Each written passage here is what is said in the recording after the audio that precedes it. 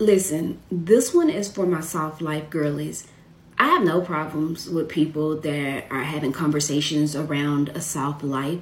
Do I think people deserve them? Yes. Do I think that there's something you wake up in the morning and you just do? Absolutely not. To live a soft life, and everybody's is different. To live a soft life, I've had to invest in my future. You can drink as much champagne as you want, and you can go out and overspend if you want, and you can even indulge in and buy all the wellness products that you want. But literally, when we talk about a soft life, to be able to sustain it, you're going to have to invest in it. Whether that's your education, whether it's continuous growth, whether it's continuous development, to sustain it, you are. That's my take on the soft life.